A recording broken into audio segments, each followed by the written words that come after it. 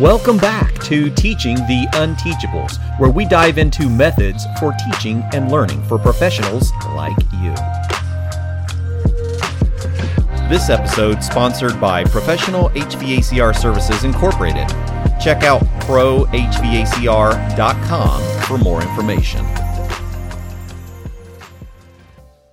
All right, everyone. Thank you so much for joining us today. We're hanging out with Joe Kokinda. Joe, how are you this morning? Outstanding. It's beautiful in Ohio, finally. You know, we met at the 2023 National HVACR Education Conference, and there's certain people in life, when you're a storyteller, there's certain people that when you meet them, you know, there's going to be some good conversations out of this. I felt the same thing. And Howard, not to interject real quick, Howard said, we got to meet. So after emailing me 3 times and texting me, don't forget Clifton, we hooked up. So it was a great experience, Clifton. You know, we have such an opportunity to talk about how life has sculpted where we are and the ways that life turns out not exactly how we intended them to be. And so we're going to talk about that a little bit today. We have our perspectives of what HVAC and refrigeration are going to look like when we jump into it, but we never know until we get there. And sometimes the journey is just as enjoyable or even more enjoyable than the actual job itself. So, Joe, tell us a little bit about you getting into the industry and some of the tales from the trenches that you encountered, especially in them first years. Yeah, very good. So talk about being coachable. I was a typical jock and went into the Navy real quick after my first quarter in college. Ended up in being a disaster. Yeah. The typical 1974-75 era. Okay. That being stated, going in the military, not only did it grow me up, it taught me a lesson. The lesson that I'm still living for 48 years later. And that lesson is, how do you teach an unteachable? Oh, man. And I was uncoachable. I was a hardhead. I was a jock that had never won a high school football game. I was 0-40. So success to me, it was back in those days of being able to perform. Right. Right now, we're trying to perform in the Navy. They taught me how to use deadweight testers. I hooked up capacitors. I learned capacitance by using DC capacitors. And believe this or not, electric refrigeration made by the Japanese in the 1970s that was on board our ship, USS Independence. Wow. So my 5-year apprenticeship, if you will, from 17 M32s, rod and chillers, rod and condensers. We hooked up a Carrier 6-cylinder refrigeration unit to one of the reefer decks and had to pump out a flooded machinery room with a freaking Carrier compressor, folks. Really? It's just a pump. Sir. That's just a pump. It didn't last very long, but it doesn't did like the liquid, trick. But that's right. It did the trick. So that was in my first 5 years, and I didn't know what a pair of vice grips were. Yep. So when I got out of the apprenticeship, the 5 years, the Navy, they went ahead and sent me to an A school, and I ended up on an aircraft carrier. And as a push button E4, I had to do 5 years, and I showed up on ship in kind of like a total little lie. Yeah, you're going to love this. The little lie that I told when I found out during the walk around tours, being in engineering and going up and down the 8 machinery rooms and seeing all the boilers in 120-degree temperature, I had quickly decided at the age of 18, being thespian in nature, that this was not going to be a very good experience. Yeah, this is going to be work. Oh, so they called me in. They said, "Hey, where do you want to go?" And in my mind, I'm in front of this guy with khakis on. I'm just an 18-year-old kid still, hadn't turned 19. And I said, my father had a bar across the street from the Ford plant, and we were very busy. And I helped him take care of the refrigeration and air conditioning by changing filters. And poof, they signed me to the AC&R shop. Yeah. And all I could say walking out of that room, I was an experienced dude. Lo and behold, being teachable and coachable was a learned trait. I found out very quickly that everyone on board that ship was smarter than me. I'm talking every single person that had been there longer than me was smarter than me. All right. Because they already had the experience. Not knowing what a pair of vice grips were at the age of 18, 48 years later, having worked on anything that moves fluid or heat in any fashion, whether it be absorbers, cascades, CO2, propane, it does not matter. I love working with chlorine tanks, rail cars. I've worked all the ammonia. I choose refrigeration. And basically, what is that? Well, it's a beautiful thing. And I'm glad you asked. In order for this process to work for us to be able to entice the young to come for us, into this with field, us. Right? Yeah. Mm-hmm. We have to paint a picture. Yeah. The picture we need to paint to recruit these 20 somethings, my friend, needs to be able to make them understand that you have the ability to change the world in refrigeration. Oh my goodness. That's it. People don't understand that, do they? No, we have to change the world. Think about how much refrigeration is in a daily life. Oh, it's everywhere you go. Even when you open up your household refrigerator and you look at the condition of the ice and the water filtration systems, and now all the smart devices, even in the homes, is mind-boggling. And so to get down to the basics in commercial refrigeration, industrial refrigeration, not so much, but commercial refrigeration, we delve a little bit also into helping hospitals preserve the blood. It's a very important thing. It's been in the news the last 5 years. You've heard all the stories. For sure. So that's going to attract them, because without that, we're back to hunting, and preserving everything in salt. With salt. That's it, my friend. That's all there is to it. Most people don't understand that we haven't designed an emergency generator system for a grocery store to handle the refrigeration since the 1980s. Imagine. Right? Mm-hmm. There is not a grocery store in this country made in the last 40 years that is capable of running the refrigeration off from the generator. That big generator outside is just for lighting. Yeah. So if we lose electricity, we're out of food in 3 days. No doubt. So refrigeration is the heart of the sustainability of our entire civilization. No doubt. It's, it comes down to this. Product loss is the bane of any society, whether it's being shipped overseas and lost on the cargo ships or over land. The food chain is broken, and we can do our part here, sustainability-wise, with what we do at Pro Green and Pro, and what the kids have started, God bless them. Going forward, it's important that we stem the problem of product loss in our markets. And what I'm seeing going on with the technology, we love Rusty Walker, we love Hill Phoenix Hussman. We learn from all of these people. The problem that I see is again, the systemic product loss when there's failure in the markets. On the power supply. And so there's lots of solutions out there, but the kids need to get together, the young, and come up with a plan. And we want to tap those young minds. We want to make sure, Clifton, that the young 28-year-olds, 26-year-olds, they've tried things. We need to figure out a way to entice them. And that's going to be through social media, Glassdoor. Put your story on. We went ahead and Glassdoor and got new marketing. And just by putting the CEO story on, we went from 9 hits annually to 111 hits in a week. Yeah. And right. I did this just when I was at South Point. I actually oh really? Yeah, I went ahead on Glassdoor and took and so we're going to go ahead and market the heck out of these 20 somethings. Excuse me. Everybody says this, and you got to agree. You know, these kids, they don't know how to think. That's the only thing that I'm going to agree with. Everything else negative that they say about the 20 somethings, and it's bannered about our friend Ty. He comes out and tells us all the stories. It's just canned goods. Yeah. You can teach if the person's curious. That's all that it takes. That's it. We got to get them curious. I was talking to a guy yesterday, Greg Castro. He's actually going to be on one of our podcasts. You should go back and take a look at it.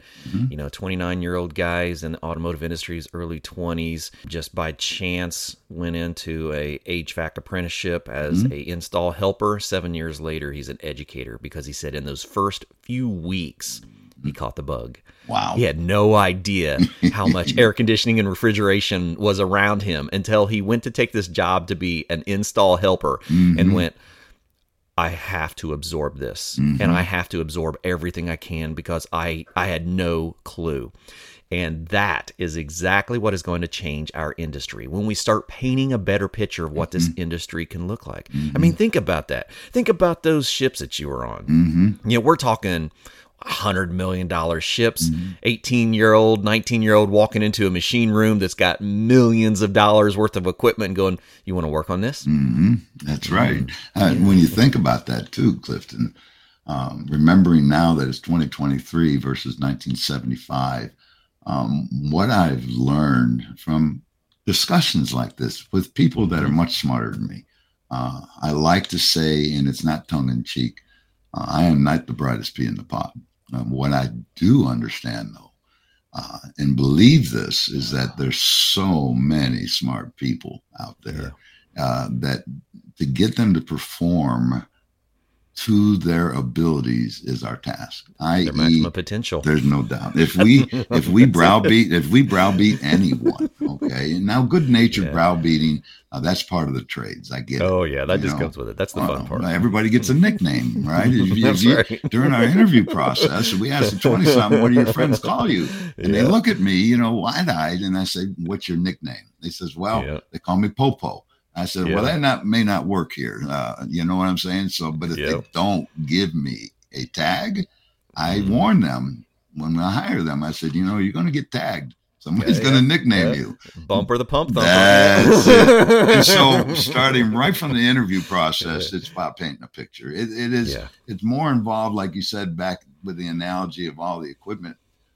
Wide-eyed. I mean, we have got some things when we open up rack motor rooms that have been converted to E3, E2, and they see all the blinking lights and everything. Automatically, they already understand that something about with technology here. Wow, what is this? This is not what I thought was going on inside this room. I didn't even know this room was in here. We had a plan at the Oberlin IGA to do a transcritical CO2. They're one of the cities that are supposed to be carbon neutral by 2030. One of the 16 cities under Obama. We've been very involved there. That being stated, I almost bought an old Tops Market in Sandusky. It's a basement rack system. It's a closed supermarket in Sandusky, Ohio. I was going to put walkable glass over the floor, where so you can see the machinery. Where you can see the machinery room. Man. As the shoppers were going with their kids and their 5-year-olds and everything, and the kids would look down. Going, just make sure. Well, you have to put a sign up. Make sure you don't do things in the floor drain because you're being watched. Right. Right. There you go. These types of things are fun. It's a great analogy, but I had a vision. I wanted to get the young involved. And saying and pointing, Mama, what's that? Mama saying, I don't know. Automatically, that kid's going to be curious. Oh, absolutely is. All right. And 1 out of 10, that's all we need. 1 out of 10 kids, going into markets where you can see the equipment, somewhat similar to the Walgreens that they built in Chicago that I visited, the first net zero pharmacy in the country. And I visited that place. You know what I found out? This is great. Here's what I found out. Number one, it's only as good as the person that puts it in. Okay. Oh, Number two, 42 wells had increased in temperature 5 degrees in 2 years' time. And so what I learned is that if technology understands, that how to move heat, then where's the disconnect between the engineering and the installers? We have room for improvement in this whole industry of refrigeration. Just that part of it. That part of it. So that's where I'm at. And I'm very, very passionate. Our team, we're fortunate enough to have some brilliant kids on board. I call them kids, 40, 35-year-old, they're grown people. Right. But to me, they're kids. And so I learned from them at the age of 67 almost on a daily basis by asking questions. The kids always come back to me, Clifton, and you've probably heard this before. They come back and says, well, Dad's asking a question, or the general manager or supervisor, Pops is asking a question. He already has a good idea what the answer is. They're thinking this before they answer because I've told them. Yeah, I've told them. Absolutely. I said, when I ask a question, I got a good idea how you're going to answer. It's the teaching process. That's right. They already know this. And so going forward, we have a staff that are thinking cognitively every day. And that's what's so important in refrigeration. What we're moving into now is so rewarding. We're building widgets, sustainable type widgets. We're working with Honeywell and other entities to have the global warming taken care of. All these 20-somethings about teaching the unteachable. All these 20-somethings are going to hear our message.